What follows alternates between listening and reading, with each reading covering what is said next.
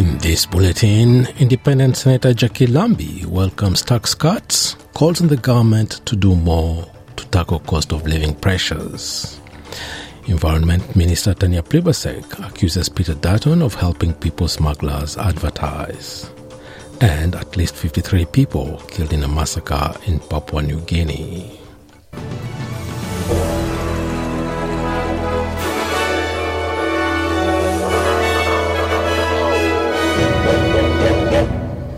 Independent Senator Jaqui Lambie says she's not surprised Australians say they are in favour of tax cut changes considering cost of living pressures. The latest Australian Financial Review Freshwater Strategy poll suggests Australians are broadly supportive of the Albanese government's new changes to the Stage 3 tax cuts. The amended cuts will see taxpayers saving money, with 84% of people benefiting greater than they would have under the coalition's original scheme. The polling shows 44% support the new changes compared with 15% who opposed them. Senator Lambie says the tax cuts will help, but the government needs to do more to address the financial pain many Australians are feeling. I just think that people are feeling it really tough. It's not just about the tax cuts, it's about the lack of housing out there. It's about the supermarket prices that are going on, the fuel prices, and God forbid there'll be electricity bills starting to come in after that Christmas period. So I think it needs to go a lot further. This isn't just a one-move thing. You're going to have to make multiple moves here. And, you know, one of the biggest things is those goddamn electricity prices.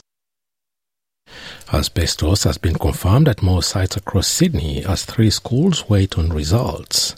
Domremy College at 5 Dock in Sydney's Inner West became the 5th school to confirm asbestos following a number of sites being tested after asbestos was found in March at Liverpool West Public School last week.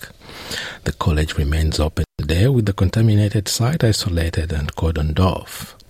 Results are still to be confirmed at 3 Southwest Sydney schools: Edmonton Park Public School, Mount Annan Christian College at Currans Hill, and Trinity Catholic Primary School at Kemps Creek. Environment Minister Tanya Plibersek has accused Peter Dutton of helping people smugglers advertised by claiming the federal government has softened its border security measures. This comes after around 40 men arrived by boat near the remote Western Australian community of Bigo Bay last week. The men, reportedly from Pakistan, India and Bangladesh, have now been taken to Australia's offshore immigration detention centre on Nauru. The announcement has seen harsh words exchanged between Prime Minister Anthony Albanese and opposition leader Peter Dutton, who says Australia's border operations have weakened under the Albanese government. Minister Plibersek says the border policy has not changed since the former coalition government, and saying otherwise is only serving the smugglers' agenda. Police in Papua New Guinea say at least 53 people have been killed in what the men appear to have been killed, what authorities believe could be the largest massacre in the country's recent history. The men appear to have been shot dead in what police say is an ambush in Enga province in the northern highlands of the country. The ABC reports that police expect to find more bodies as they search through the surrounding bushland. Authorities believe the men were attacked while they were en route to attack a neighbouring tribe. The region is known for tribal fighting, with reports from PNG police last August that 150 people had been killed in the province throughout 2023. Israeli Prime Minister Benjamin Netanyahu has again rejected pressure from the international community to minimize his military pressure on Gaza. And he moves towards his military assault on Gaza and moved towards the recognition of a Palestinian state. The far-right leader says granting the Palestinians a state would be rewarding the acts of violence led by Hamas on October 7, when almost 1,200 people were killed in southern Israel. Russia says it has captured the Ukrainian town of Avdiivka after a strategic withdrawal by Ukraine forces. Russian President Vladimir Putin has hailed the fall of the city as an important victory, but Russian defense authorities say some Ukrainian troops are still hiding in a vast Soviet-era coke plant. The loss of the city, Russia's biggest gain since capturing the city of Bakhmut in May 2023, comes almost 2 years since Mr. Putin triggered a full-scale war by ordering the invasion of Ukraine. United States President Joe Biden says Ukraine's withdrawal to save troops from being fully surrounded after months of fierce fighting was forced by dwindling supplies because funding has been held up by U.S. Republicans in Congress. Back home, Reverend Ian Wilkerson, the sole survivor of a deadly mushroom-laced lunch in Melbourne last July, has broken his silence over the incident that killed 3 of his relatives, including his wife.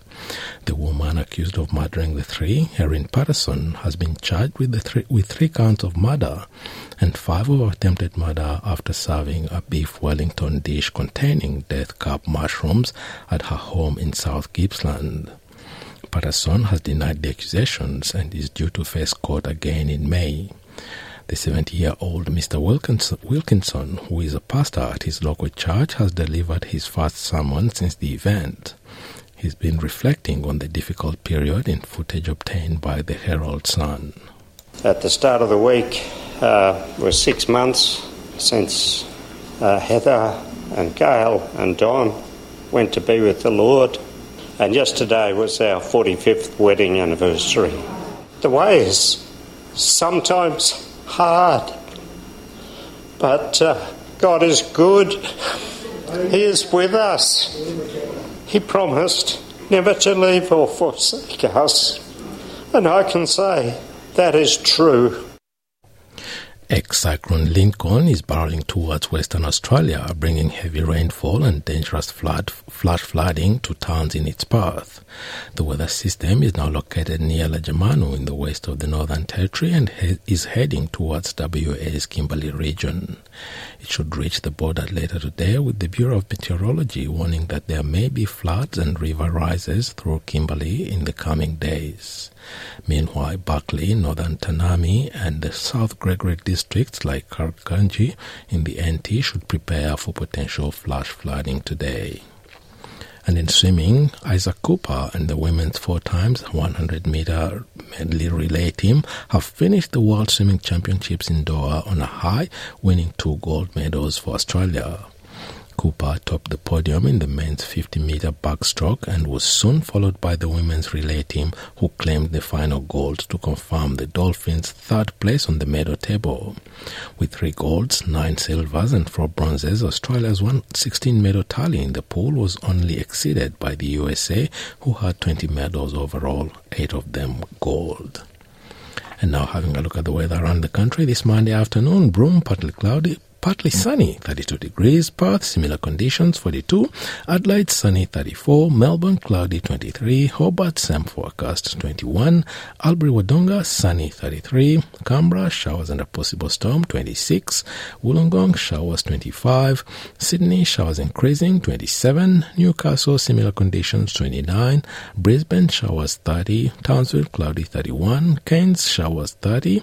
Alice Springs, cloudy, 36. Darwin, a shower, 2. 32 degrees, and at Torres Strait Islands, scattered thunderstorms and a top of 30 degrees. And that is NITV Radio News.